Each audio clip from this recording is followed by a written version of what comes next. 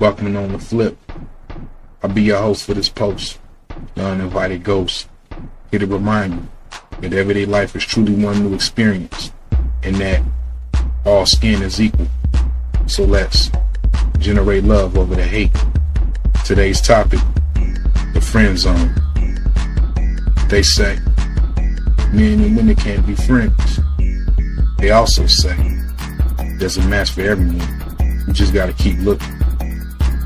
Then you got the people that believe in soulmates. I'll address all three. Over the years, I had a lot of female friends. I mean, tons.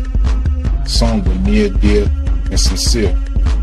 They looked out for my best interests, and they always had my back when it counted. They were like sisters, cousins, BFFs, so like family. Like I said, some.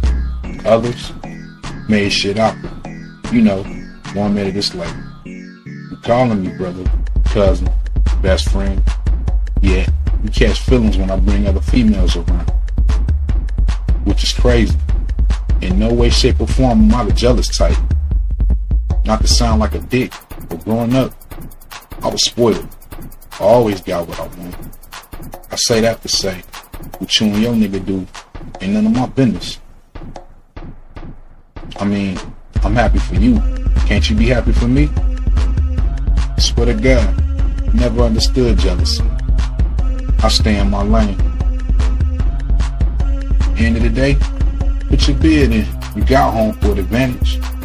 Either speak up or sit your ass down somewhere. Not a mind reader. You want a nigga or not, let it be known. Going once, going twice. Like I said, speak up. Besides, closed mouths don't get hit. As far as there being a match for every person out there, I disagree. I take shit how it comes. Not just with relationships, but life in general. Like I said in the previous episode, I'm all about personality. If our energy don't match, we'll clash every rip. Do I believe in soulmates? Absolutely not. But then again, I've never been in love. I know what it is to love. I know what it feels like to be loved. Can't speak on what I don't know. So, moving on. I will say, it's not good to have a relationship without first being friends. Why do I say that? Well, let's break down the word friendship. Without first being friends, there's no relation. Leaving you with ships, which do what? Come and go. I'm extremely particular about who I call my friend, even more so with who I say I'm in a relationship with. As I mentioned in the previous episode, I don't approach. I'm in the natural vibes and eye contact. That being said, if and when I see who I want, I stare straight at her. If she could hold eye contact for 3 seconds, now we're working with something.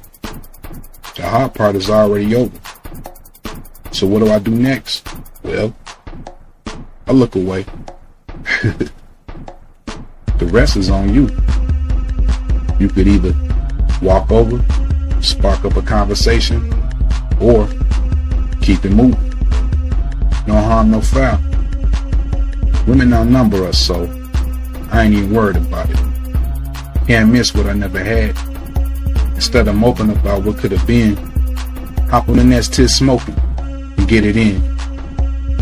Everyday life is truly one new experience.